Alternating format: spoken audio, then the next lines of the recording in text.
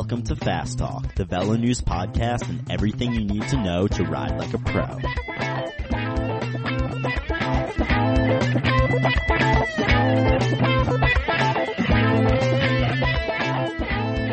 Hello and welcome to Fast Talk. I'm your host, Chris Case, managing editor of Velo News, joined by Mr. Functionality himself, Coach Trevor Connor.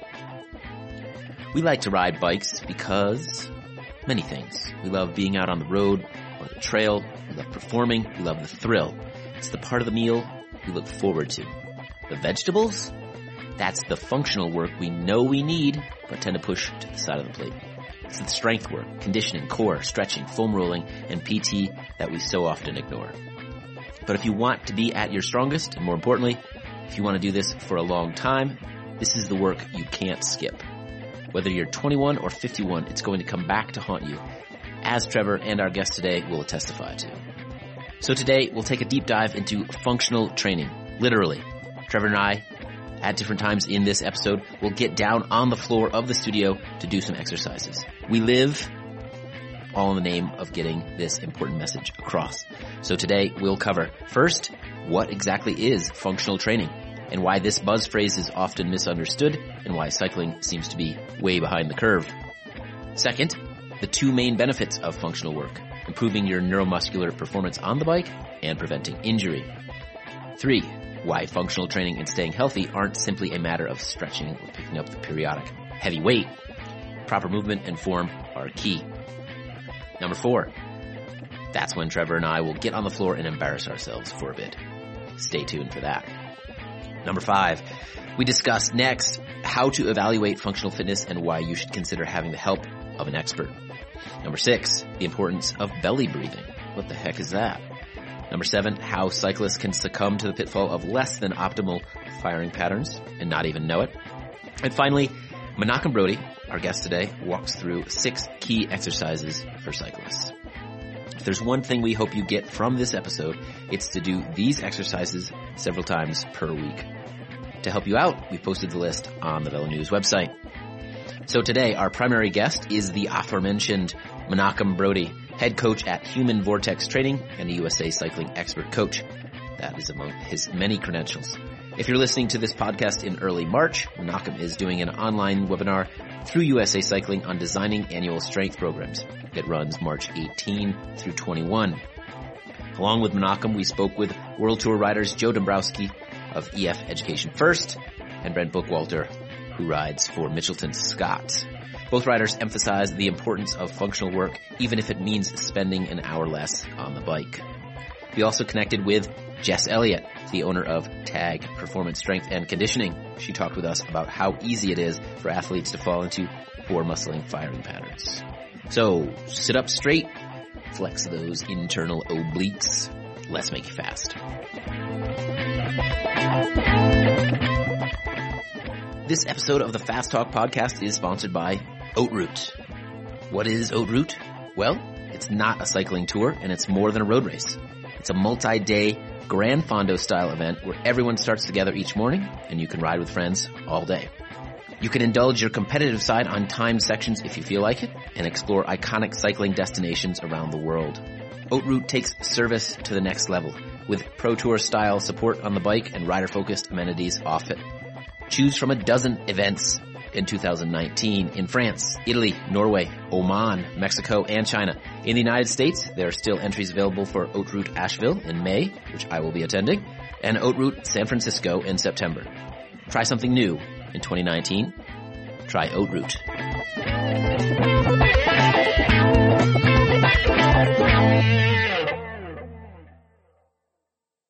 Well, we're glad to have Menachem Brodie join us today. Welcome to Fast Talk, Menachem. Thanks for having me, guys. Really excited to be here. And you are sitting in Tel Aviv, is that correct? Yes, it is. And you're laying in bed because you have an injury, is that also correct? It is. My intern accidentally kneed me in the back of the hip, my injured hip, while I was holding the scooter up for him to get onto the sessions last night. So I've been laid up in bed all day. Well, I bring that up because I think that relates to your background and how you've come to be an expert on the subject of today's podcast. So perhaps we take a step back, or you take a step back and lead us on your journey to where we are now in terms of your professional experience. Yeah. And now that you mentioned it, it's kind of funny how it all comes full circle. You don't expect it to, but, just with the injury waking up this morning and I looked at my wife, I'm like, uh-oh, this isn't good. It's kind of like, the universe kind of guides you where you need to go because it allowed me to dig up some old notebooks that I have and mine them. But that's kind of been my journey, like you mentioned, to where we are today. Is my path athletically has not riddled with injuries, but I've had a couple big injuries at tantamount points. I wound up having surgery after I tried and failed the second time to walk onto the University of Pittsburgh men's basketball team. This was when they were good. They were, number 17 or 18 in the nation under Ben Howlett. So yeah, a 6'2" kid who can't really jump from Squirrel Hill is going to make the team. So I wound up being asked to join the team as a manager.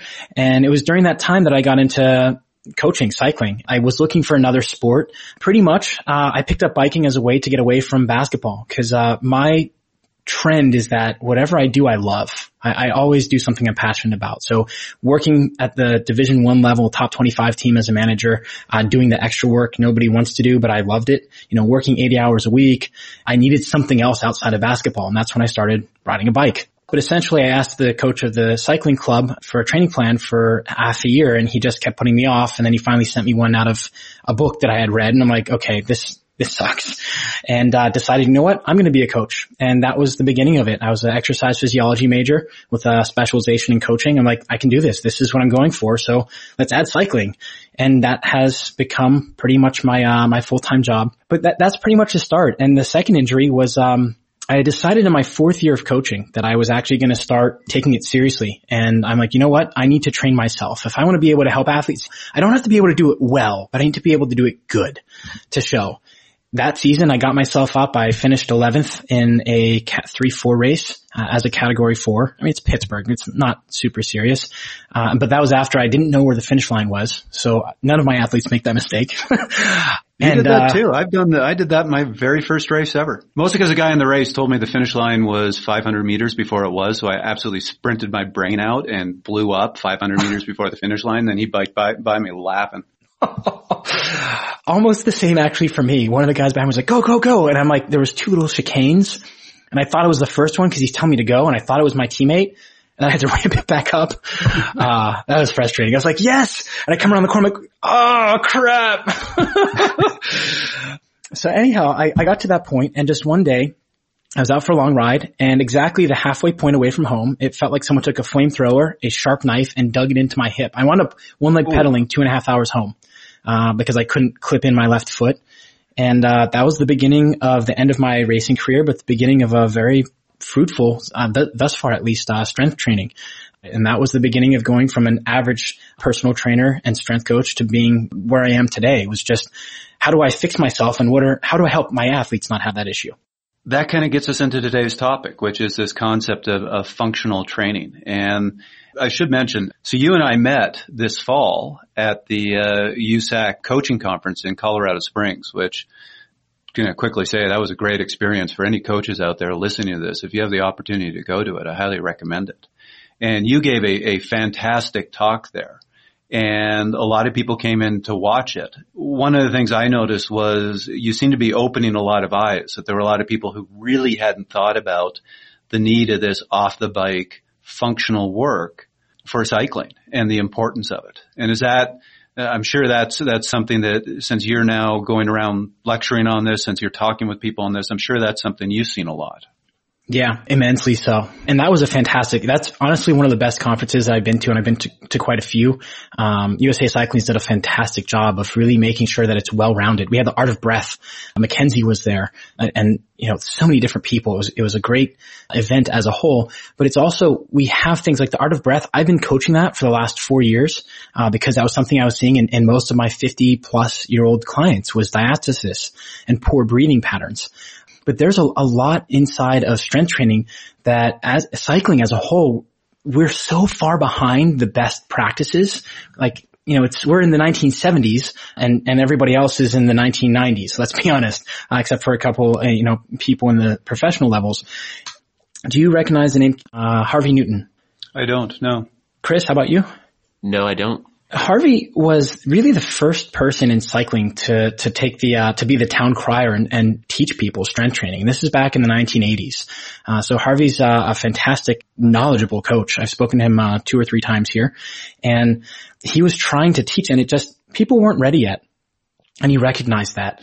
And what's happened with cycling is I honestly think we all make fun of triathletes, but I honestly think triathletes are responsible for us making that step forward in strength training. That and cyclocross.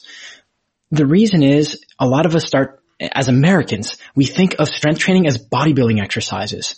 And what this goes back to is what happened in the 1970s. So in Russia, you essentially have the Eastern Bloc approach where they're doing Olympic lifts with kids, with wooden dowels, mind you. But they're learning these complex movements at young ages. They're learning how to do calisthenics. They're outdoors. They're doing gymnastic style things. Whereas here in the States, we were guided by Dr. Cooper, and we all know the Cooper Run test. So what happened is the U.S. kind of split ways, and the guys in the United States that were doing strength training tended to be Arnold, Bill Blankfield, all these big guys, and that's still very ingrained in the American thought of what strength training is. But if you actually take a step back and look at every other sport, they're all mostly doing the Olympic lifts or parts of the Olympic lifts in some form throughout the season because of what it brings to the table as far as the neuromuscular response.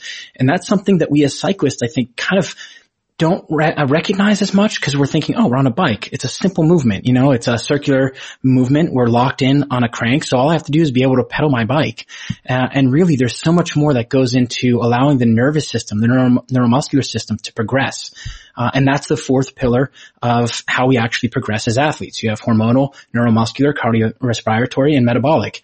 But the neuromuscular, we just think, oh, I'll do a couple fast pedals or stomps and I'm okay. But it goes far beyond that. And I'm also going to add to that, yes, it is a simple motion, and we're really just doing one motion on the bike. And that has some dangers in that it can really lead to imbalances. Unlike other sports where you have multiple different types of motions and you're using all different muscles. Cycling tends to really build some chains while really not touching others. And if all you ever do is ride the bike, that's going to lead to huge neuromuscular imbalances that can cause injury and ultimately affect you on the bike as well. Mm-hmm. Spot on. Maybe we should take a step back. Let's really go high level here and just say, what exactly is functional training? So, excellent question. Functional training is 100% a buzz topic word, or a buzzword, if you will. Kind of like, I don't know, paleo diet or keto is. It's the same thing. And really. Oh boy, you're really picking a fight with me now. Huh? Everything works. I've got somebody on intermittent fast. It all depends on what your goals outside of cycling are. And that's really what functional training should be. Functional training, in the best practice of it, should be allowing you to go out and do the sport or the tasks that you want at a high level while keeping you balanced so that you're able to perform for the next 20, 30, 40 years. So, sorry, cyclist, I know it looks really freaking cool, but getting on a stability ball and doing barbell back squats is not functional unless you're in Cirque du Soleil. In which case, totally cool. Can we please have 3 free tickets for the 3 of us? But we have to think and we have to look at ourselves and our athletes. Most of us are professional at something else and are serious about our cycling. We're sitting at desks. We're doing other stuff 40 to 50 hours a week, but we elect to get on our bike and to perform. So our functional training as amateurs is going to be very different at a certain point than those that are professional. 20 years ago, even 10 years, if you will, the worst or number one injury for a cyclist was knees. And that was because we were just getting on these steel frame bikes without a concept of what a real bike fit was or what it should do. And now we have all these different cleats. And you guys talked about this with Dr. Andy Pruitt. Now it's back pain. And that makes total sense. If we want to go down that rabbit hole, we can, but there's so much more to it. And the bottom line is for the average cyclist, for those of you that are listening to this, Chris Room, of course, hi, how you doing? Again, 3 tickets, Tour de France, please, for the 3 of us. Hey, you gotta do the plug when you can, right? If you don't ask, you never know.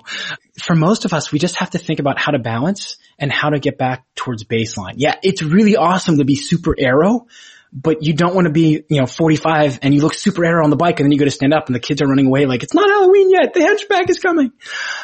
So we have to find that balance. To share a little bit of personal experience here, because I've had a bad back since I was 16, and it, at points in my life, it has been debilitating. I was fortunate that in 2004, when I started working with my old coach, Husheng Amiri, he was huge on functional training and had us doing it all the time. And I basically went from 2004 to around 2013, 2014 with no back pain because of everything that he taught me about the importance of this functional side. And I admit in 2015, 2016, I got really busy. I didn't have as much time. I slipped into that mindset I told none of my athletes to slip into of I have limited time, so spend it all on the bike. I stopped doing my functional training. In 2016 and most of 2017, my back bothered me every single time I got on the bike. And that then led to poor performance on the bike. Your experience, but one of my big experiences when I work with athletes and talk about functional trainers, I always get the question, well, how is this going to improve my performance? Mm-hmm. And you can't necessarily draw a direct line saying you do these exercises, you're going to be stronger on the bike. It's more that argument that if you are functional and injury free, that's going to allow you to train better. That's going to keep you healthier on the bike. That's ultimately going to allow better performance versus what I experienced, which was my back started bothering me. Then I couldn't train. Then I got slow on the bike. And those were the first couple of years where I actually felt old. Yeah. And you hit it on the head. It was important to you because your coach helped you realize the importance of it and you knew it was important. But let's be honest with ourselves. We love being on the bike. Like we don't want to stay home with a kettlebell or come home and then pick up a kettlebell for 15 minutes because we love the feeling of being out on the road, of conquering something in front of us. You know, Strava was, the bane of my existence as a coach, I'm sure with you as well, the first couple of years until we realized how to build it in.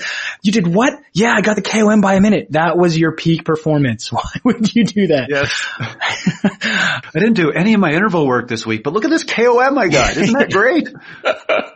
Nobody's going to get it for like a year. Yes. Let me know how it goes this weekend. That's what we need, actually, Connor. We need a Strava for strength training for endurance athletes. You did how many kettlebell swings? It makes sense.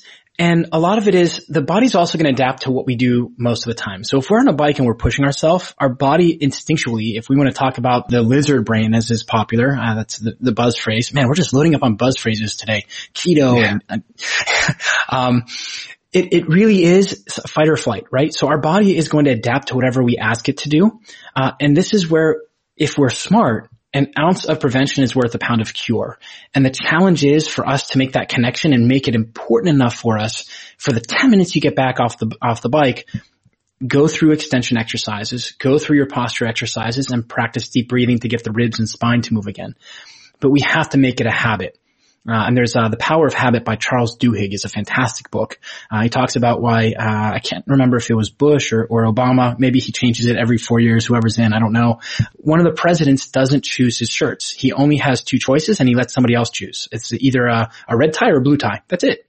He doesn't make any choices up until he sits down in his chair because there's something called decision fatigue. So for your coach, Connor, it sounds like he made it so you didn't even have to think about it. I'm going to get off the bike and this is what I have to do. Yep. It is part of my workout. It is written down. But we all do it. We all get away from our core exercises, and core is another trendy thing.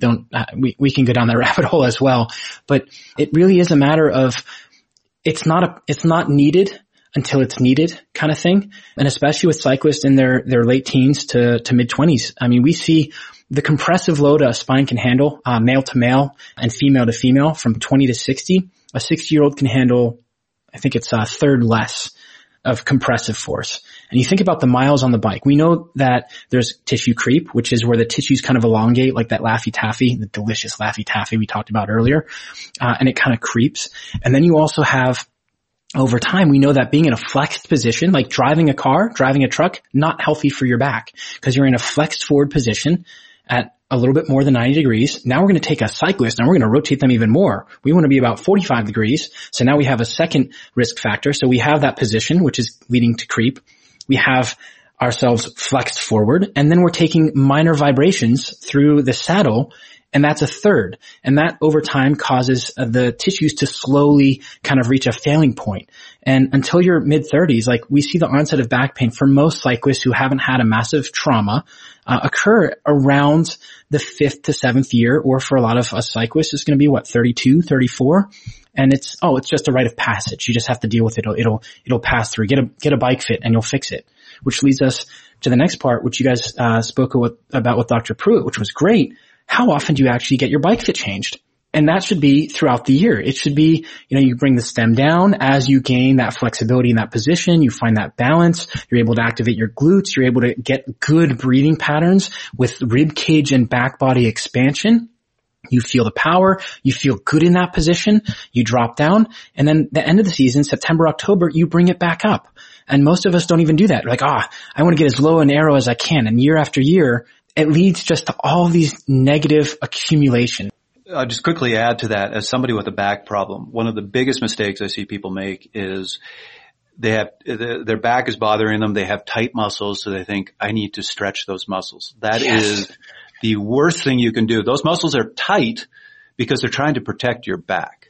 So you stretch them, you loosen them, your back's going to get worse. What you need to be doing if you have tight muscles and your back is bothering you is strengthening those muscles, activating those muscles, but do not try to stretch them. It sounds like there's maybe there's more, but there's two key benefits here. First, you're actually going to improve performance on the bike, but you're also going to help prevent injuries. Is that correct? Are there other benefits as well? Tons, but those are the two big ones. I mean, those are the ones that when we're talking, Chris, if someone understands those two, they're going to do exceptionally well because they get it. But there's a lot of other ones from posture and breathing, and that's one of the big things that I've really been pushing with my athletes the last 2 or 3 years is posture and breathing. And that's something that as a cyclist and triathletes, I honestly think triathletes have it worse than we do because they have an overhead sport before cycling, so their shoulders get messed up pretty much. But fitness is a trade-off of a bunch of different variables, and we have to figure out as cyclists, we need to control stiffness in order to produce the power on the bike for long periods of time. And that can only really be done if we develop it from the body to the pedals, which means we have to stiffen our axial skeleton, including the pelvis, the spine, the rib cage, in order to produce the power necessary to be at the top of our sport. But if we don't balance out the posterior of the body, and especially with the diaphragm and the pelvic floor, like we're really breaking what Tony Gentlecore calls the 3 rings, Posture Rehab Institute calls it the canister. On the bike, we're rounded forward. And the interesting thing is that Dr. Stuart McGill, among many other researchers, have found that it's not a major impact on the back, like bending over to pick up something heavy necessarily that causes back injury, but it's something oftentimes that happens due to repetitive motions, and you have something called creep in the tissues. And essentially that's just like taking a Laffy Taffy that's been kind of laying on a warm counter and you kind of pull it slowly. Like you can kind of get it to look like it did at the beginning, but it just doesn't look quite right. The same thing can happen to our backs. And that's where we need to look at as cyclists. It's not just allowing us to be able to balance the movements we have in our sport thousands, tens of thousands of times on an hour and a half ride, but it's also allowing us to work on bringing those tissues back and building endurance in muscles that need to be able to hold us up in a postural way. Also interesting, you brought up Stuart McGill. I know that he can be controversial. Got to point out he is Canadian. We were just he is funny Canadians a minute ago. But I mean, I remember reading his book on I'm trying to remember the name of it, but really focused on the athletes, and he was very against the whole traditional idea of strength training of muscle isolation. He really said you need to train everything in chains, focusing on the sort of motions that you actually do in sports. And he's right. I mean, I had the opportunity to learn from him in 2013. He's controversial because he just follows the evidence. And I can't repeat, part of participation was agreeing there are certain things that he's like, if you want to record it, we can all be really boring and very legal and blah. We have to follow the evidence. He just tells it as he sees it and how it could be. So the interesting thing is if you listen to his interviews from 10 years ago and today, he's still saying the current evidence points us to X. It's not, and a lot of people like to say like, oh, the McKenzie method, the McGill method. And the McGill method is test the patient, see what is going to cause the issues, see what they can stand, and then work from there. Because back pain, and especially as cyclists, we have to keep in mind that the body's working systems. There's a fantastic book out there which completely changed how I viewed my hip and my injury, called Anatomy Trains by Thomas Myers. And essentially the premise of the book is there's several different meridians in the body where the fascia of the body, which is kind of like a spider web, runs through all of these different muscles. What would you say, Chris, if I told you that your right pec major, your right chest muscle, is connected to your external obliques and the abs and the lower hip on the opposite side? Like, you'd say I'm crazy, right? Maybe. Or Canadian. Sorry, I just had to do one. There we go. Just one. Those Pittsburgh people, it's all crappy beer. That said, you do have one of the coolest bike races in the world with the hill climbs in Pittsburgh. Oh, that was so much fun. Dirty Dozen, yeah. Yeah. Oh, you guys should totally have Danny Chu on the show. You can't put him down. Fantastic human being, just a lover of bikes and a great person all around. Well, the other great race that you guys, this was my all-time favorite race, was Altoona, which wasn't too far away from Pittsburgh. Yeah. Event. Yes. And that was such a shame. That was so well put on. So well put on every year. Yeah. And it was true European style race in America. I mean, it was 7 days, almost all road races. Yep. It was fantastic. Tour de Tuna. It was really hard for them. The team that I first sponsored when I became a coach back in 2007, Pittsburgh Elite Velo, worked closely with the organizer, and it was really hard for him. Like, he tried everything to keep it the last year, and it's changing. And that's what we spoke about a little bit at the USA Cycling Coaching Summit. I mean, it's tough, man. It's really tough. It is really hard to be an organizer now. The thing I was going to say, to try to encapsulate or capture everything that we've been describing in terms of functional training, it sounds like what this is individualized strength training that fits into your life and takes into account who you are as an individual, what you do for a day job if you're not a professional cyclist, tries to counteract some of those habits you may have picked up at work, your workplace, by sitting at a desk all day or whatever it is that you do for a day job, and takes all of that into account to then create a plan, a strength training plan that counteracts those specific things, takes into account your predisposition for X, Y, or Z. I guess that and I hope that that's a good explanation or summary, but I wonder if I feel like that also brings up okay, so how do I know what my strengths and weaknesses are from a functional standpoint? So I believe I will have to put a deposit back in the Canadian bank. I believe they would call that a howitzer. You just knocked that out of the park. I mean, that through the glass, man. We had a chance to ask Joe Dombrowski with EF Education First Pro Cycling about functional work. He pointed out that you don't need to use heavy weight, but it is something that you need to keep up. The stuff I do is mostly body weight. Like this winter I was doing a bit of weightlifting, but not a whole lot. But yeah, mostly, pretty simple stuff that I think it's one of those things where, at least for me, I find that once I get into the racing season, sometimes that kind of starts to fall off, like we start going to stage races and maybe you don't feel like doing your core work in the morning, during a stage race, and then that carries over to when you go back home and you're back to training, and then eventually you've done like essentially a whole month where you haven't done any of that. And you can see over the course of the season where if you don't do that, you start to get sort of sloppy on the bike. And I think for me that was a big thing this winter is, making sure that it's an everyday sort of thing and really being committed to it, just as committed to it as I am with doing, my training on the bike. And then, trying to continue that throughout the season. We have pretty good support at the team in terms of physical therapists and all that work with us on that kind of stuff.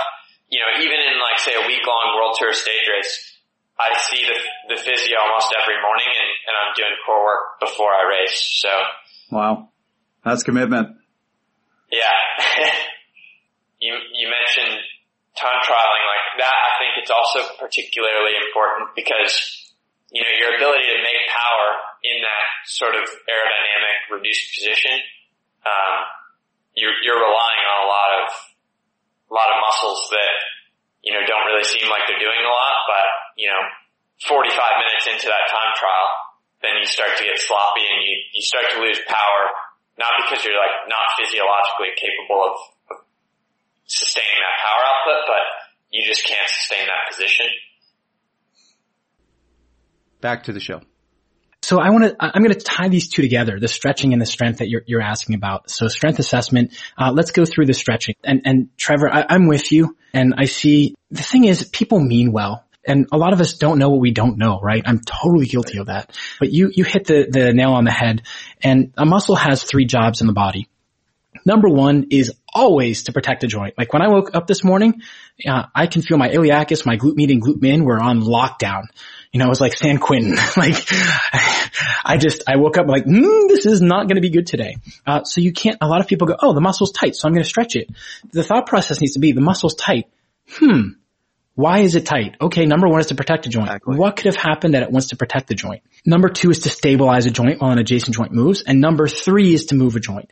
So when you go through that checklist, if you're thinking, oh, I just did a century rod yesterday and my back's tight, and tight hamstrings. Oh man. Hamstring tightness, by the way, is almost always neural tension. So stretching that will only worsen the back and cause more symptoms. So the stretching of hamstrings does not offer a protective against injury, I guess you would say. And there's studies, I think it was Fowles in early 2099, something like that. And there was another one in 2001, another one in 2003. Stretching helps us feel better. And stretching does work, but it doesn't solve the issue. It's kind of like potholes. So if you're from Pittsburgh, and you guys have both lived in snowy places, so I hope your Department of Transportation is better than ours. I think I know where this is going. You fill the pothole, right? And they're like, oh great. And a week later, it's 3 times as bad. Yep. And you're like, yep, I'm now commuting 5 more minutes to work because this is really dangerous. There's giant potholes and there's gravel everywhere. It's the same thing with stretching. There are times to stretch a joint, but even better is to add strength and bringing it back to back strength. Protective mechanism for back strength is endurance of those muscles. Just because you can deadlift 500 pounds off the ground doesn't mean you're going to be better protected against a back injury, whether you're a cyclist, a triathlete, or just, a jock. It's the endurance of those muscles, especially the upper thorax. We have the longissimus, which runs essentially along the spine. And what's interesting is the upper spine, where us cyclists tend to round forward, is 75% slow twitch, which means it's an endurance-based muscle. But down at the bottom, it's 50-50. It's half and half, because it's there for performance. And as cyclists, we're just sitting there and stretching it out. This kind of leads to the strength assessment. So we have to look at every individual's, just like a bike fitter. I'm fitting you when you walk in that day. I'm not fitting you for where you were last year. I'm fitting you based on how you're moving today. Unless you say to me, hey, I just flew in and I've had this crick in my neck since I got up. Then we're obviously going to adjust a couple things. So the strength assessment looks at, number 1, I start from the second I see the person. They don't have to say a word. I'm looking at how are they carrying their shoulders? How do their feet hit the floor? Where are their knees in alignment or compared to their hip and their ankle? Where are their shoulders compared to their knee from the side? And we have to figure out how is the body strategizing to hold itself up when you're bipedal, when you're walking? And then when we get on the bike, we see some people, they get on the time trial bike or they get on the road bike and you're like, oh, it's like butter on a Pillsbury biscuit, just beautiful. Or other people, you get on the bike, you're like, oh man, what are you doing? So we have to kind of look at how are you moving? And it's the same thing that you can do at home. This doesn't have to be fancy. Stand in front of a mirror or stand in a well-lit place and have somebody take a picture of you, front, right side, left side, back. Just make sure it's not in front of a window.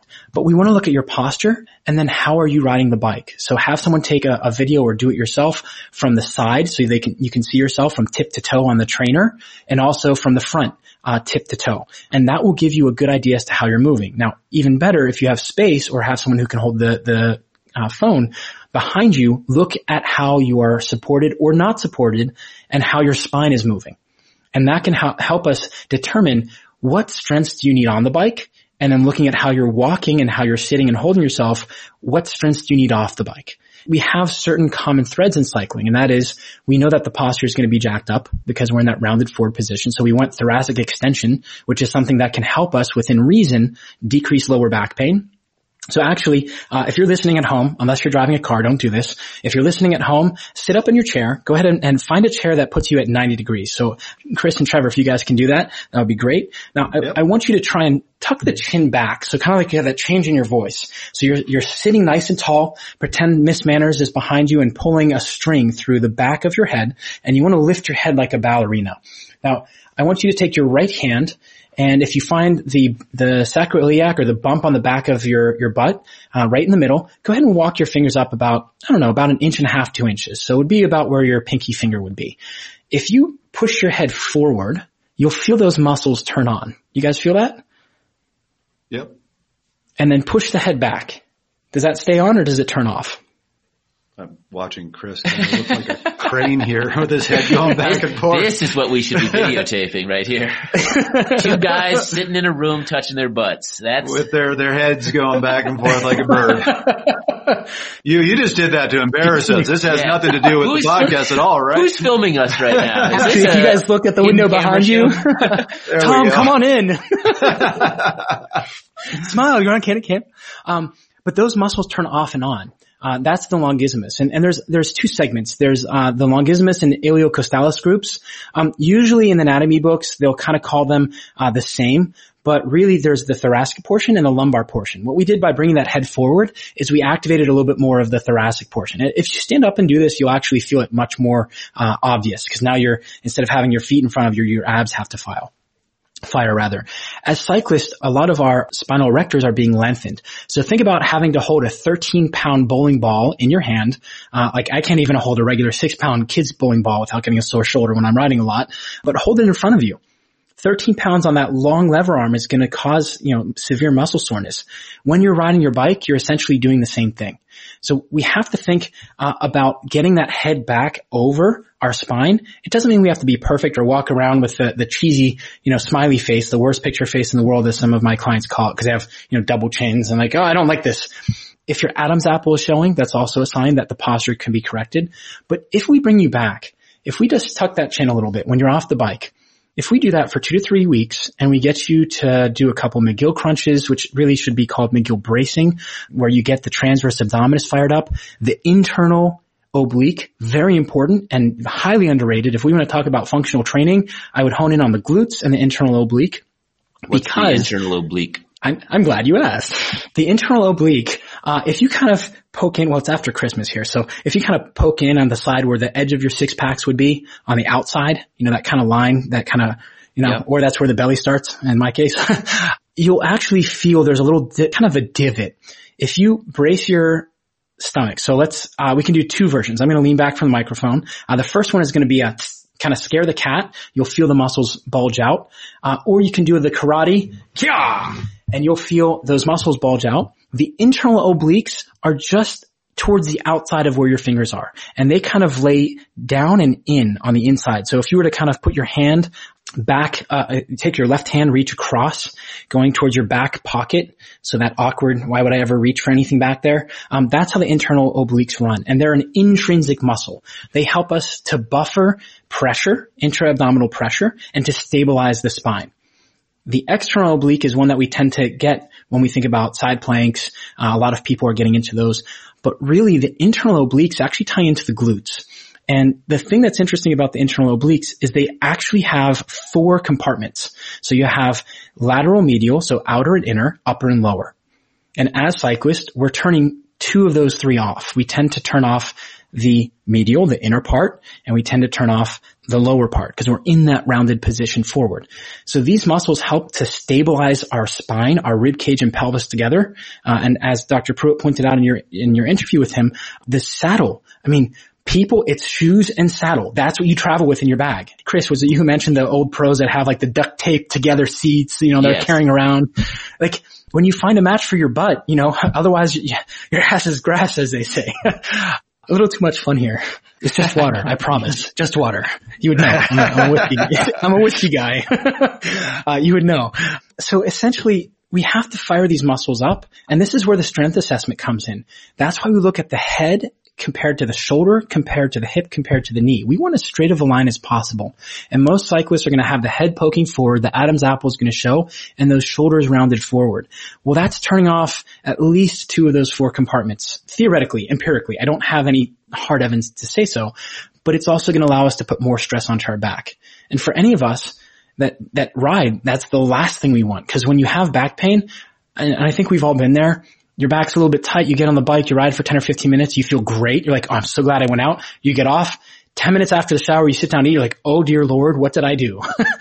And now it's that vicious cycle downwards, which it sounds like, Connor, you kind of had a experience with. Yeah, I've had a lot of experiences with back issues, with back pain, and it's definitely something to avoid. Today's episode of Fast Talk is sponsored by Oat Route. What is Oat Route? Well, it's not a cycling tour and it's more than a road race. It's a multi-day Gran Fondo style event where everyone starts together each morning and you can ride with friends all day. You can indulge your competitive side on timed sections if you feel like it and explore iconic cycling destinations around the world. Oat Route takes service to the next level with Pro Tour style support on the bike and rider focused amenities off it. Choose from a dozen events in 2019 in France, Italy, Norway, Oman, Mexico, and China. In the United States, there are still entries available for Oat Route Asheville, which I will be attending in May, and Oat Route San Francisco in September. Try something new in 2019. Try Oat Route. Can I jump in here for just a second? You were talking about how people could do a little bit of self-assessment with taking photos of the different positions, front, back, left, right, sides, on the bike, off the bike. What can they do with that information, or are you recommending they do that and then show that to someone else with experience to understand how that relates to the strength training they might need to do? Yes to the latter. So thank you for bringing us back to that, Chris. So essentially we can all see like how out of alignment you are and how much are you wiggling. So on the bike it should be a video. Off the bike it should be a picture.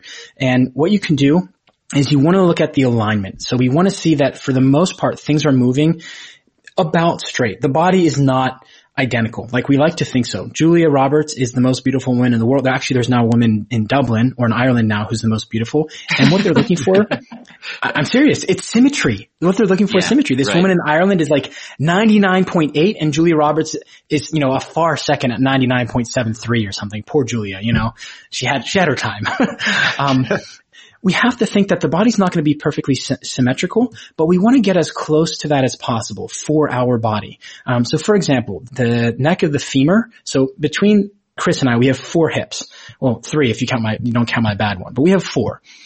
His right, his left, my right, my left. One of those 4 is going to have a deviation in that angle of between 5 and 20 degrees. The point of this is we want to be roughly symmetrical, and this is where that whole, the vector and the spin scan 50-50, I need 50-50. Not really. We're locked in. When it comes to your assessment, if you see that you're listing to the right every time that right pedal comes up over the top, we should probably do something about that. I would start at the saddle, check the saddle height, and then get you off the bike and look at you from the side. And right side, left side. Are you pretty symmetrical on your right side and the left side? Why is your right shoulder rounded forward and your left shoulder is rounded back or nice and upright? So looking at it from that direction.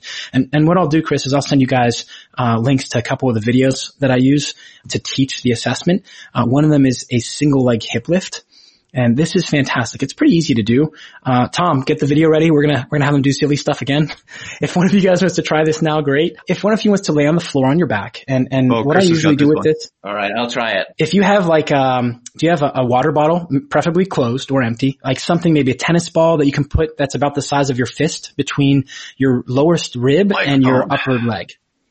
Yeah, microphone.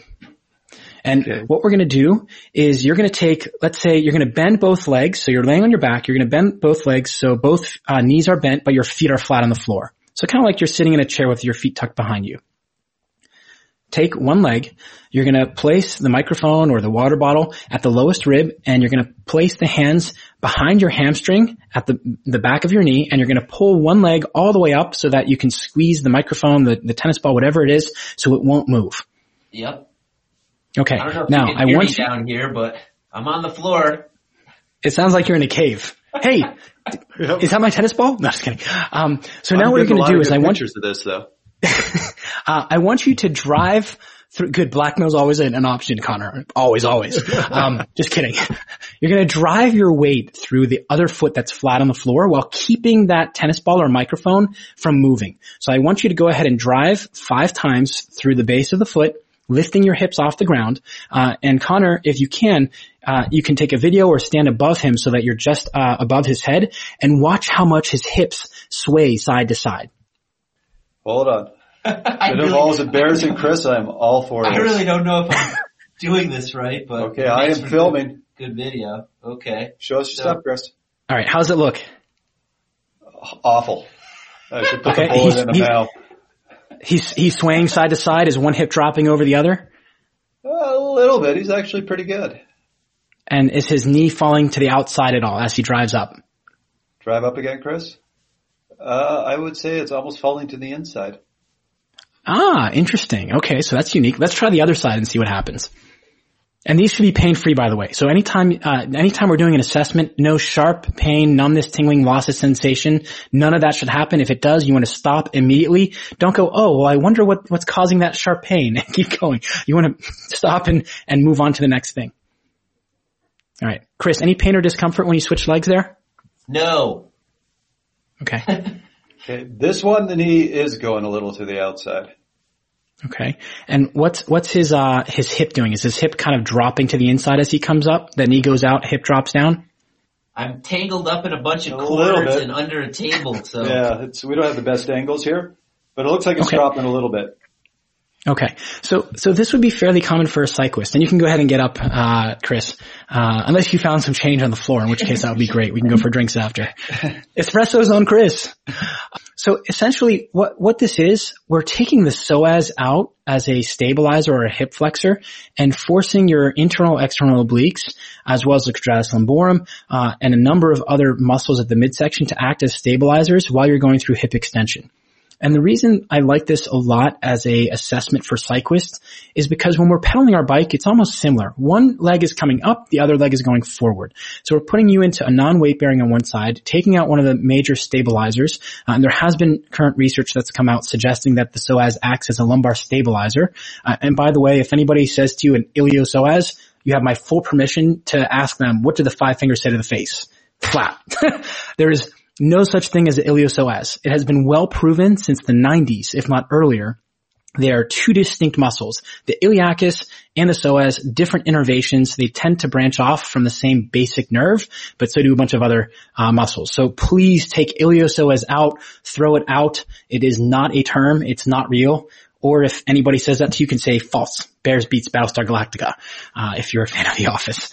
But sorry, I'm having fun, man. We're loving can't this. help it. Keep going. Meanwhile, you guys are pouring the scotch. Hey, look at this guy. Yeah, too early for some. But it's one of those things where it's a sport specific, and everybody now is sport specific. Well, as Eric Cressy says, you can get as sport specific as you want, but we have a problem in American baseball where players can throw 90 miles an hour. They can hit left field, right field, opposite field, and they can also throw a line from the outfield to the catcher, but they can't play a simple game of catch. And we're having the same thing with people who are doing sport-specific training of lunges and leg press and hamstring curls. These are great, but that's like putting in a Ferrari engine into a 76 Pinto. You know, you can have a great engine, but you're going to have no control. But this is what's important about strength training, is that everybody wants sport-specific. I want to do walking lunges. And again, it comes back to, you know, which type of tool should you use? Kettlebells and bands and dumbbells? The answer is yes. Which one works best for you right now? Lunges can work, but do you have lumbo-pelvic control? Do you have the ability to maintain a good upright posture? Can you get back body expansion breathing? So Trevor, we'll try this one with you. It's called crocodile breathing. It's going to involve laying on the floor. So if the floor is dirty, we may want a towel, or we can just skip it for today. Oh, that's all right. I've been moving, so okay, I'm just in a perpetual dirty state. And that's why I chose you for this one, not for the hip lift after. So this is going to help you open, especially after moving and everything. So you're going to lay face down on the floor. You're going to put your hands one on top of another, and you're going to put them underneath your forehead. So you're laying face down. You want to make sure that you're not looking forward. So your nose should be kind of touching the floor straight in front of you. And Chris, I want you to kind of check his sides, the flanks. So I want you, Trevor, to take a deep breath in through the nose over about 3 seconds and fill your back, the middle of your back between your shoulder blades with air. And I want you to keep breathing in, filling that space until Chris says that he sees the flanks expanding. And that should happen. You'll feel the belly kind of open up into the floor, but the focus is going to be on back body expansion. So breathing into in between your shoulder blades. We'll go 2 or 3 breaths here and see how you do. Breathe in for 5 seconds, hold for a count of 3, and then out through the mouth through a nice relaxed ha for 2 seconds. Yeah, I can see it. I can see the flanks are kind of everything's moving. Even his butt is expanding when he does this. Okay, so that's exactly we don't want his butt to lift. So that's tight hip flexors. So Trevor, what I want you to do is I want you to take your feet a little bit wider than shoulder width, and I want you to point your toes behind you, kind of like a dolphin.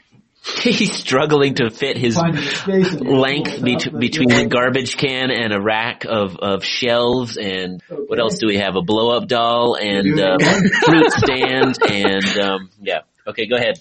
Chris, you know what this means, right? We're going to have to get a bigger room for you guys before we bring Bradley Wiggins in. Absolutely. Sir Bradley's just not going to fit. Nope. Okay, Trevor, how'd that feel? So we want to keep the hips relaxed. So this is a common issue. Now, I'm going to give you one more cue, and this is a little bit tough to coach blind, but I want you to breathe in to the mid-back, and at the same time, I want you to relax your stomach and think about filling air below your belly button at the same time, kind of like you're filling the bottom towards the bowels, if you will. Chris, did that get the hips to stay down a little bit better? It's a little bit better. There's still a little bit of movement, but I would say it is better. Yes. Okay. And he's still getting the sides of the belly to expand out? Yeah. Okay, awesome. So Trevor, if that feels good, go ahead and do 2 more. Do you feel any difference between the 2 of those with that different cue? Yeah, hard to explain, but I feel like I'm staying on the ground versus lifting off the ground. That is perfect. All right, so let's get you 2 more, and then we'll have you pop off the ground. And that's probably from moving stuff and sitting a lot. But this is an important consideration for most of us. Like after a ride, Chris, or even after just sitting in a chair, I'm going to do this exact exercise as long as my hip doesn't seize up. Either we'll be on the bed. And that was the other thing. My wife came back, and she's like, "What are you doing?" Like I'm breathing to relax my hip flexors. She's like, "We need to change the sheets." I'm like, "I know that now." Edit that out. Or you can leave it in. She'll kill me. I didn't do anything, honey. I swear. We were just hanging out. How do you feel standing up here? Felt a little more relaxed. But this is important because as cyclists, and I have a video up on YouTube called How to Ride Your Bike Faster, and it tells people how to sit on the bike and belly breathe. Cool factoid. My sprint that I show there absolutely sucked. That video was taken the 3rd week after I broke my ankle, that I was allowed to ride the indoor bike. So I was really bored, and I was like, let's just make a YouTube channel about how to sit on your bike faster. And if you watch that sprint, it is textbook of exactly what not to look like. And thankfully someone caught that. I was like, "Your sprint looks awful." I was like, "Yes, thank you." What we're trying to do with the belly breathing is expand that lower belly as well, which will keep those hip flexors fresh for when you need to get out of the saddle and pedal hard, which, let's be honest, all of us have those town sign sprints. We all want to be able to do that. And it allows you to use the major movers and tap into the glutes a little bit more, which actually do about 33% of the force, or should produce about 33% of the force for when you're cycling. But most cyclists get it from their quads because we're so focused on 2 things. 1, pushing down, and 2, rounding our back to get as aero as possible. So we've now altered the biomechanical positions, and this is bringing it back to the strength assessment and why we look at the posture from the side, because we want to see how rounded forward are those hips. The rectus femoris and the psoas and the iliacus will all kind of shorten a little bit because we're asking the body, we're saying to the body, hey, being in this rounded forward position is really freaking important because there's probably a cheetah, or maybe it's Fast Cat Coaching coming after us. I don't know, but somebody behind us is coming to eat us. It's probably a cheetah. We should go fast. And the body's like, oh, this is important. I'm going to remember this, and keeps us there. I'm going to take a quick step back here and just kind of give a very high level of why all of this is so important and why we're talking about all these different activations, different involvements of different muscles. I actually worked for about a year when I was at CSU in a biomechanics lab where we were modeling motion. So we'd bring in people, we had a 3D camera studio. We'd bring them in and capture them walking. And then the software would determine what muscles are producing those movements. Biggest thing that I learned for my 1 year in the studio is that we can generate the same motion a lot of different ways. So for example, you take your hip, my anatomy is horrible, but I think we have over 20 muscles that cross the hip. So when you're talking about extending your leg, there's 8-9 muscles that can all actually produce that movement. But with any particular movement, there is an optimal combination. Now, the extreme of where this gets bad is you look at elderly people, especially an elderly person who has broken a hip, and they have that shuffle walk. That's a result of the major mover muscles are no longer firing properly. So they're still actually able to produce that movement. They're still actually able to lift their leg, extend it forward, do the walking motion, but it's weaker muscles. It's not the optimal muscles that are producing the movement. So you get this kind of shuffle walk. I can't remember the exact statistics, but when you see that increases the likelihood of mortality in the next 2 years quite dramatically. Mm-hmm. So just that losing that function, losing that ability to use the optimal muscles has a huge impact on mortality when you're talking about elderly populations. When we're talking about us, people on the bike, you might be doing the movement. You might be spinning your legs in a circle. You might be doing the pedal stroke, but you might not be using the optimal muscle combination and you might not know it. And that translates into A, it can lead to injury. B, you're going to be weaker on the bike. And that's what happens, right? People say, oh, and this is what I loved, just as I can plug the computer in here. This is what I loved about Joe Friel's Faster After 50. You shouldn't be slowing down as you get older. Triathlon, they don't usually. When you age up, you're fast. You're the fastest in the group. What happens is that over time we lose two things. One is diaphragmatic breathing, which most of us as cyclists completely suck at. And this is important because your pelvic floor is actually made up of a number of small muscles. Your deep hip rotators are your pelvic floor, and your pelvic floor are your deep hip rotators. So you have, oh man, it's been a while since I've gone through these. You have my favorite, which is glomerulis, right? There's two of those. Then you have the piriformis, which we all know. You have the rectus femoris. We have the obturator internus and externus, which a surgeon once tried to convince me were eye muscles, which is complete BS. So you have these 6 muscles that if you don't get good diaphragmatic breaths, which most of us as cyclists and triathletes don't, those muscles are going to shorten and tighten. To take it even further, the American College of Sports Medicine, the technical definition of aging is loss of range of motion at a joint. So I've seen cyclists who have hip extension of a 67-year-old at the age of 28, and I've seen cyclists at the age of 25 who have shoulder range of motion that is at the age of 80. So think about that. It's not just the age that you are, it's those muscles having to balance. So exactly what you're saying, Trevor, is spot on. It's not just the muscles having to be, to go through that range of motion. It's getting the joint into the right position, because joint position dictates muscle function. So those who took the strength training for triathlon course I have will remember that, because I go joint position dictates muscle function, because it's so important for triathletes to understand. Cyclists, it comes back to that breathing. So yeah, you can big ring it all day, but if you can't stand up and get hip extension, your back is going to hurt, and now you're going to start to slow down. So you're going from being the old fast guy to being the guy who you just can't shake off the wheel or can just do that tempo that's just hard enough all day. And I think you also brought up a very important point earlier on, that range of motion, too many people equate that with, oh, I need to stretch. It's all flexibility. Sometimes that can be counterproductive, but range of motion isn't just about making yourself more flexible. You also have to strengthen those muscles. You need to get that proper firing pattern. All these things combined with also a level of flexibility in the muscle are what are going to allow the proper range of motion. And it also comes down to the muscle fiber contractile properties that we want. So if you're a bodybuilder, we don't want to take yoga. If you're a time trialist and you're having trouble getting your hips into that position, maybe yoga is good for you for a small amount of time. So stretching, like everything has its place, but there is no one solution. And just stretching does not do it. A lot of time it's neural tension, and that can only be worked out by getting the joints into better positions. So that is an excellent observation. Last year, Chris and I talked with strength and conditioning coach Jess Elliott. She discussed with us a quite sophisticated 3D motion capture system she was using to look at athletes' muscle firing patterns. During our interview, she addressed just how minute a change in motion or position can lead to less than optimal firing patterns. And it's amazing just how minute certain things can be that can completely influence your overall performance. One of my mentors used to say joint position dictates muscle function. And that's actually how the system can identify the primary movers that you're activating. And they actually correlated the data that we received with the Dari system with actual EMG data as well.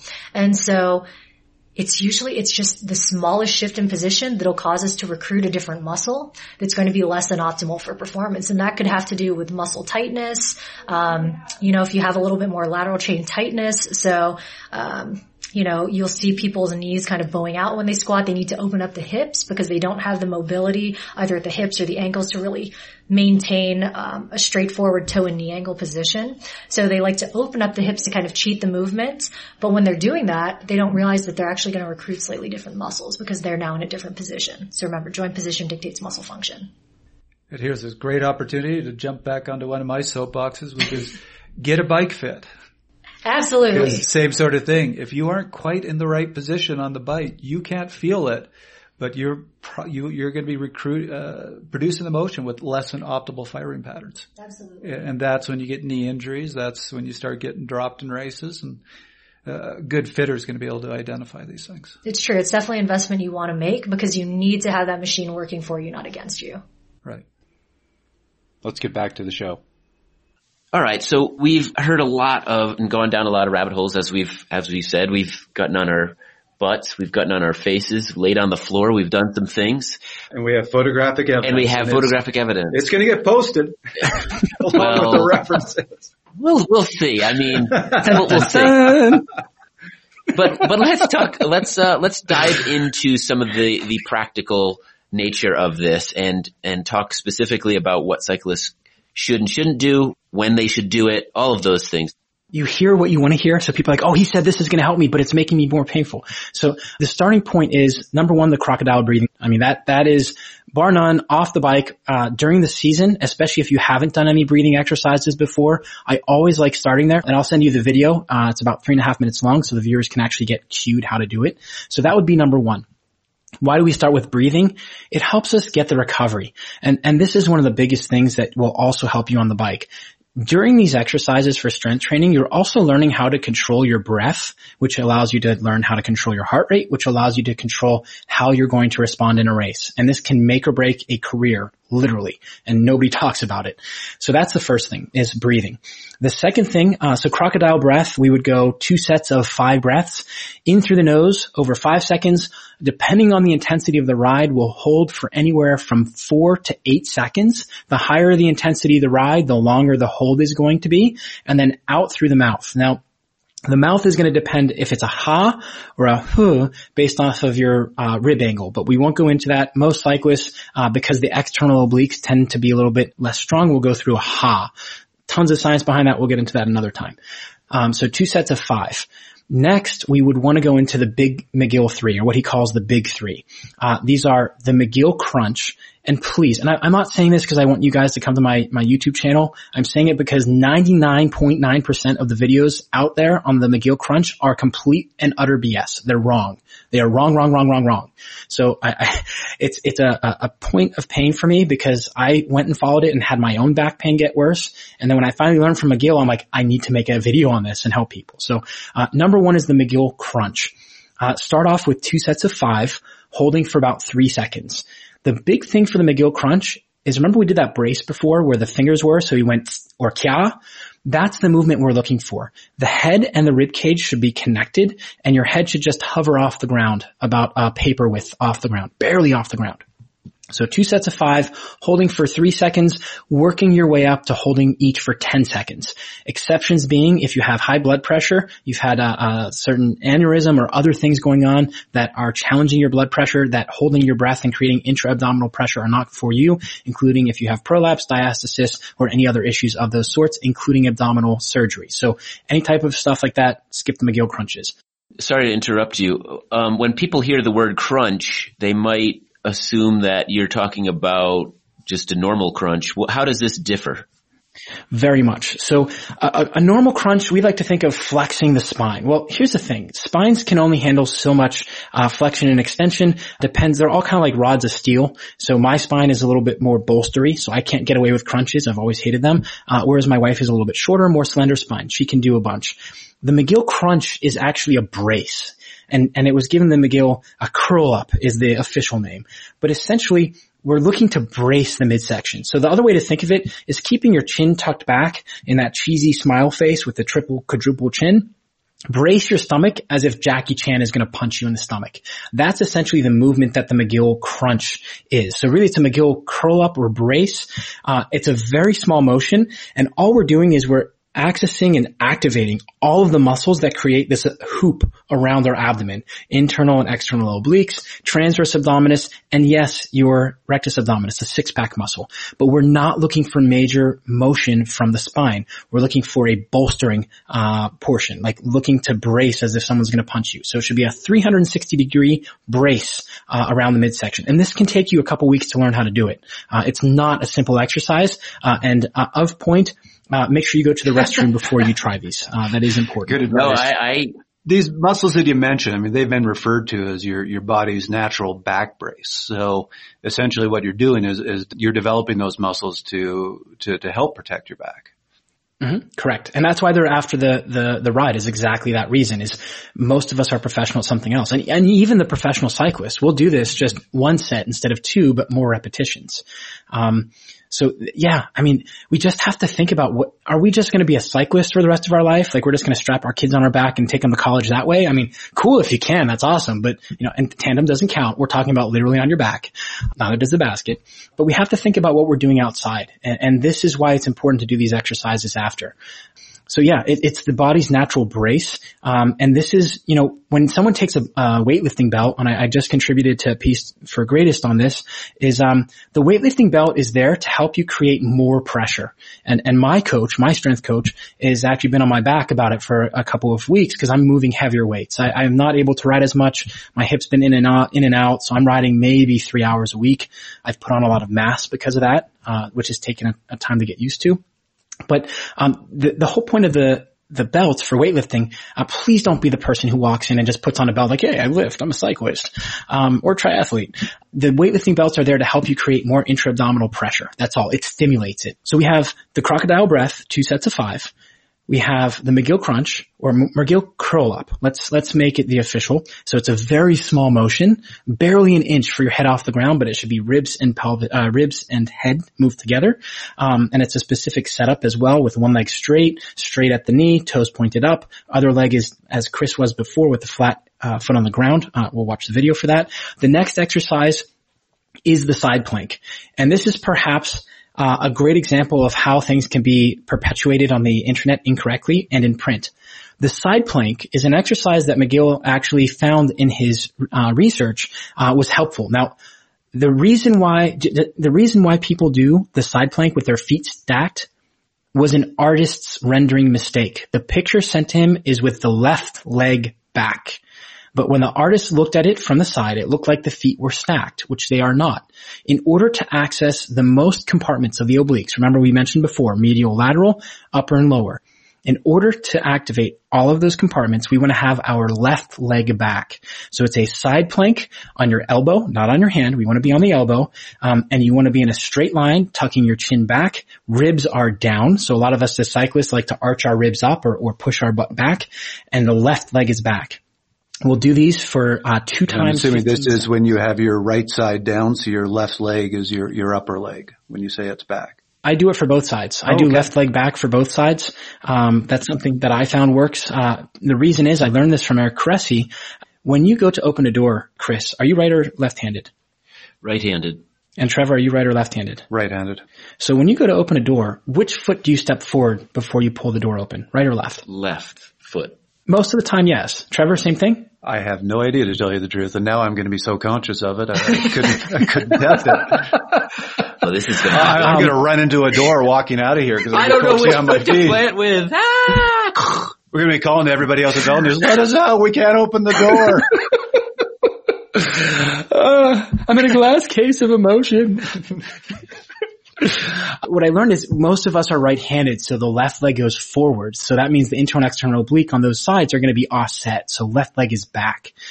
And a lot of people are confused by this. I still have it with my distance clients where like, they send me video. I'm like, why is your right leg back? They're like, cause I did left leg on the other side. I'm like, the name of the exercise is left leg back. That's fascinating. So left leg back, both sides. That's a nice little tip. Both sides. Now I'm assuming for left-handed people it'd be the other way around, right foot back, or you still? Exactly. Okay. Exactly. I love it. And that's the key. And the thing is that we want to find what works for the person. And this is what I found from learning from these top experts. Brett Contreras was another one. And at the end of his seminar, he asked, what's the best approach to help your athletes grow their glutes? And someone said, barbell hip thrust. He's like, I wish I could say yes, but that's not the answer. And someone else said body weight. And someone else said bands. And he says, you're all correct. Find what they feel the most, they get the most sore from, and that's what you're going to do. Now, disclaimer, for him, sore is good because he's looking for hypertrophy. We don't want that as cyclists necessarily. But when it comes to our exercises, do the left leg back. And then after 2 weeks, try it the other way. Try right leg back. Find what works for you. There are definitely people out there, left leg back on my left side, right leg back on my right side. Why? It works for them. So kind of find it. But the way I write it is left leg back. The fourth one is another bane of my existence as a strength coach, and I've had 2 athletes in the last week do them incorrect, so they kind of kicked off this week's Facebook posts on how to properly do these exercises. Bird dogs. The bird dog is meant to be a spine sparing exercise. There should be zero, and repeat, zero zip zilch, nada movement at the spinal column. And this is where they've kind of been butchered, where people take the elbow to knee and kind of crunch down. This is somebody decided they wanted more of a burn in an aerobic class. I can see, what's her name, back in the 1980s with the blonde hair and the exercise step aerobics. I forget her name. Jane Fonda. Yeah, but Suzanne Summers was another one. She was great on Step by Step, which was a sitcom. Back on topic. So the bird dogs, and these will be the next ones that I'm going to release here this week. So I'll send it to you once it's edited and up. The bird dog, I generally start people at 2 sets of 3, and we don't even move the arm and leg. We just start off with just lifting the hand, keeping the midsection braced. So the big thing for cyclists again is tucking that chin back. So you should be looking straight down in front of you. You're going to go into a cow camel. So rolling your pelvis forward and the shoulders come down, and then you're going to roll the other way, and you're going to find spine neutral. Exceptions being if one of these is going to exacerbate your pain, don't go in that direction. So we want to find spine neutral and then brace our stomach. We're going to take our shoulder blades. So sorry, just to interrupt you. So the starting position, just for people who don't know the bird dog, is arms on the ground, hands on the floor, and knees on the floor with the feet resting behind you. So like you were a kid pretending you were a dog. Exactly. And by the way, the reason they're called bird dogs is because when you think about like the pointers, the breeds that were bird dogs, the tail goes straight back and the hand comes up, the front leg comes up. That's where it gets their name. Like Labradors. Awesome. So the traditional motion here, because I do this a lot for my back, is you raise one arm straight out in front of you, so if you lift your left arm, you then raise your right leg out behind you. Correct. Exactly. And the thing is that it's very challenging. We want the glutes to extend the hips, and we want the mid traps and the rotator cuff primarily to raise the arm. And some people argue with me with the rotator cuff. Send me a message. We'll have it. It essentially comes down to that, but there's good glenohumeral rhythm that should happen. So if you feel it in the front of your shoulder or your tricep for the arm, or you feel it in the hamstring or the lower back, for your leg, you're not doing it properly. So we want to digress. And Tony Gentlecore has a great video. I'll have to remember to send that over to you on how to build up. But essentially, we're only going to start for the bird dog wherever you can maintain trunk stability, not mobility. So you're on the hands and knees. We're going to bring the shoulder blades back into our back pockets, which is going to fire our lats. And what you want to do is brace your stomach and try and first just lift up the right hand off the ground and don't let anything else in your body move. If you can do that, great. Right hand goes back down, reset, left hand. And we'll start there. And there are a lot of cyclists that can't even lift their hand off the ground without bending at the spine. So if you can do that, Then we move to the legs. Hands stay on the ground. Okay, we're going to try and slide your toe. So you have no shoes on, just socks. We're going to try and slide the toe back on the ground from the hip. As soon as you feel either you lose the stability at the midsection or you feel the hamstring firing too much, we're going to stop the motion, come back, and this is where most people stop bracing. They come back and you see their hips do all kinds of weird stuff. And it sounds like, Trevor, you had a PT, a physio, teach you these. I'm guessing they spent some time there teaching you to brace on the way back up. Yes, I did. It was a chiropractor who worked with the national program up in Canada who took me through all this stuff, and that's what finally originally got my back sorted out. This was a key exercise for me. And how hard was it for you to learn it, though? I mean, that must have taken a couple weeks if you were in that much pain. Well, we started with easier. I mean, first, all we did for a month, when I went and saw him, my back was fully out. So we just started was lying on my back and just doing TV activation until I started, the pain went away, or most of it went away, and then he started with these sorts of exercises, and it was more preventative. And that's the thing and that's why it's important to start where you start. And I have, one of my clients is, 60 plus. She, did the Bike BC last year. Fantastic athlete, lifelong athlete. And she sent me a video. Her daughter was trying to help. Her daughter meant well. She's 13. And she showed her the version of touching the knee to elbow. So my client sent me the video and I was like, no, that's why your back is hurting. Do not do it that way. Because people mean well, but you have to think, what are the points of the exercises? And right now we're at number 4 for our list of 6 exercises getting off the bike. So we have the crocodile breath, 2 sets of 5, McGill crunch, curl up, McGill curl up, 2 sets of 5, holding each for 3 to 5 seconds. The side planks, left leg back, 2 sets of 15 seconds each side. So right side 15, left side 15, right side 15, left side 15. The bird dogs at whatever remediation you need, if that's the right word. Number 5 is going to be hip lifts. So for this one, we want to keep the abs braced and we want to drive our feet into the ground and use our glutes to extend the hips.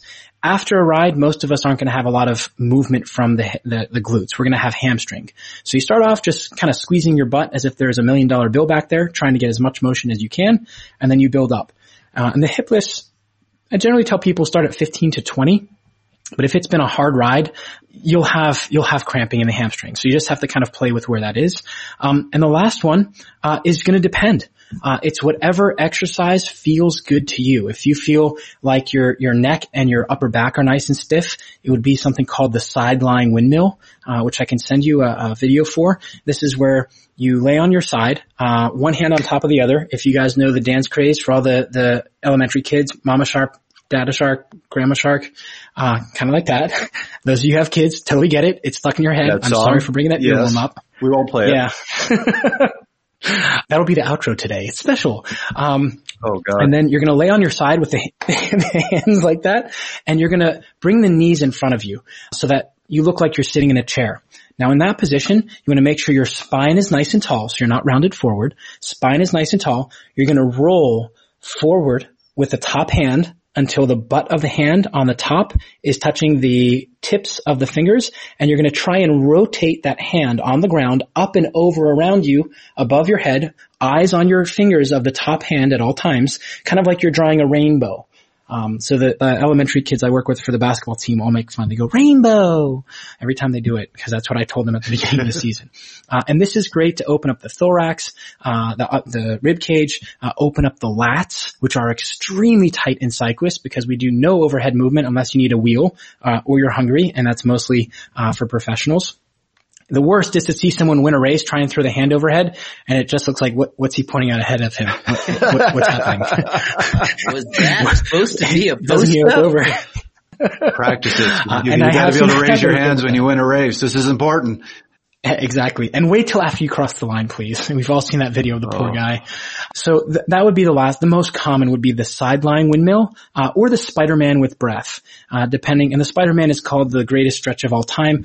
For cyclists, I like to call it torture because you just can't get into the movement. I'll send you a video of that, but essentially imagine taking a long stride, a really long lunge, so the back leg is straight.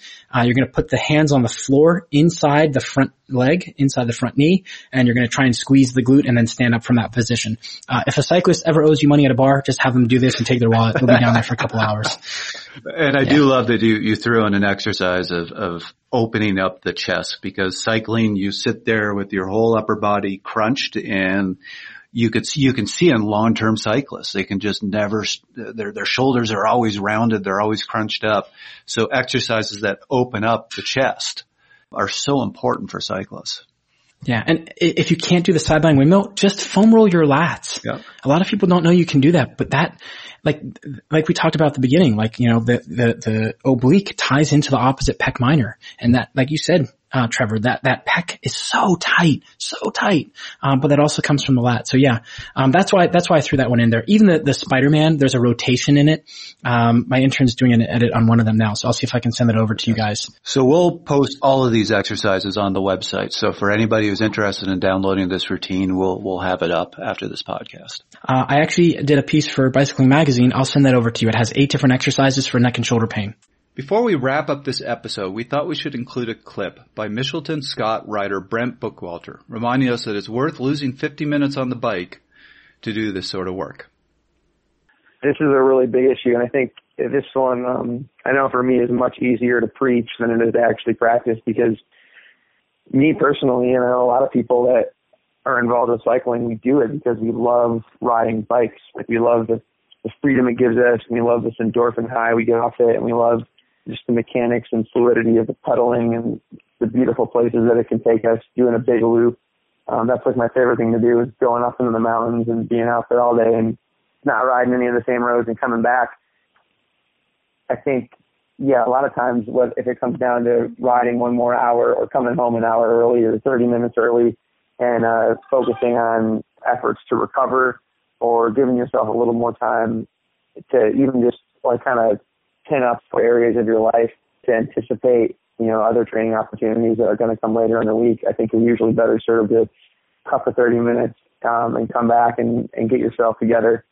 I know me personally, if an extra 30 minutes in my ride isn't probably going to make me any stronger or any faster necessarily, but if I ride an extra 30 minutes and I push it too long and I come home and I know that I have to rush out the door right away for an appointment, and I'm not going to eat properly, I'm not going to stretch properly, I'm not going to let my body cool down and recover properly, then right away I'm at a disadvantage for the coming days. Yeah, that's a really good point. So always making another top angle there. My wife, she used to race professionally. She loves to ride as well, and she still rides a lot. And when she was racing, that was her job, and that was what she was doing. So she was good about doing the core work and doing the stretching and paying close attention to little injuries or getting massage or doing therapies that were needed to maintain and keep her body going. Now that she's not racing professionally anymore and she's got a lot of other things going on in her life, she'll still do these big rides, but then, comes home and just jumps straight into whatever else is going on.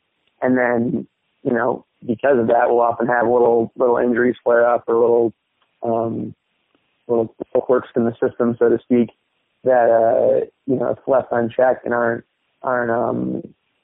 maintained properly can cause a lot of problems. So I think it's important to, when you ask a lot of your body, you got to give a lot to your body back in return. And as far as time is concerned, that's something you have to factor into your schedule. Let's get back to Menachem and wrap things up. Menachem, you've got 1 minute. You're on the clock. Boil everything that we've talked about today down into a minute for those out there, take homes. Number 1 is bands, kettlebells, bodyweight yoga. Yes. Find what works for you. Number 2, it's consistency. You are what you do for 2 weeks. Number 3, it's connective tissue adapting. So when you're on the bike, get a bike fit twice or 3 times a year. Usually the way it works, you pay for a big bike fit up front, and then it's a small adjustment as you go through the season. Number 4, work on your breathing. Breathing and posture are connected and can be corrective exercises in and of themselves. And number 5, as Trevor pointed out, as Ben Day had said to him at some point, if I got that correct, cut your ride short, 5 to 10 minutes, and do a little bit of strength training. We gave you 6-7 exercises you can do easily, no equipment needed. You just need a floor, which hopefully you have. Otherwise you're falling and falling and falling. And you're the worst cyclist ever. Do the exercises. That's one of the reasons I love winter trainer rides, is you don't have to have those 20 minutes of getting ready and getting undressed. You get off the trainer and you just use a kettlebell or whatever it is you need. And the last thing is, every body is different. Just because an exercise or a series of exercises in a certain way worked for one person does not mean they're going to work for you. Use your brain. If you're not sure, hire somebody. There are tons and tons of great strength coaches out there that if you're forthright and honest with them, hey, you know what? I'm not going to be able to pay you for months and months and months of individual training sessions, but can you do a session with me and give me some feedback on form and a basic routine? We'll be more than happy to help you. You took all the good points. But Trevor, do you have anything else to add to that?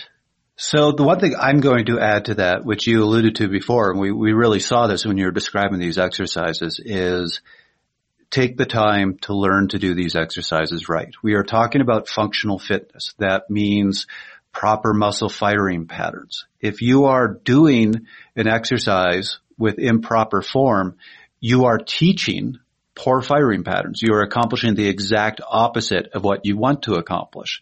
So it's better. We had, I think was it Dr. Pruitt who said this? Somebody was on the show not all that long ago who said, you are better off learning 5-6 exercises, but learning them well, learning how to do them with proper motion so that you teach the correct muscle firing patterns. Mm-hmm. I think the one thing that I can add to this is not to take your good health and your good fitness and your good form and your injury-free athletic experiences for granted. And don't think that just because when you're 25 or 35 and everything's fine and you haven't got any pains, that's going to last forever if you just continue to do what you're doing. Adding in these things is something that I feel is a natural progression. And probably both of you would say the earlier the better. Don't wait until you're 40. Don't wait until you feel like maybe something's around the corner in terms of an injury or something like that. This is not just injury prevention. After all, it's about performance too. So many things apply to those of you who are 21, 22. You pay for it later, but you do pay for it. Prevent it now. An ounce of prevention is worth a pound of cure. If you only understood that sooner, it's fun. It's all fun and games until you have that first big thing. And then I can tell you again today, being stuck in bed, it sucks, man. That was another fabulous episode of Fast Talk. As always, we love your feedback. Email us at fasttalk@velonews.com. Subscribe to Fast Talk on iTunes, Stitcher, SoundCloud, and Google Play. Be sure to leave us a rating and a comment. Become a fan of Fast Talk on Facebook at facebook.com/VeloNews and on Twitter at twitter.com/VeloNews. Fast Talk is a joint production between VeloNews and Connor Coaching. Thoughts and opinions expressed on Fast Talk are those of the individual. For Trevor Connor, Menachem Brody, Brent Bookwalter, Joe Dombrowski, and Jess Elliott, I'm Chris Case. Thanks for listening.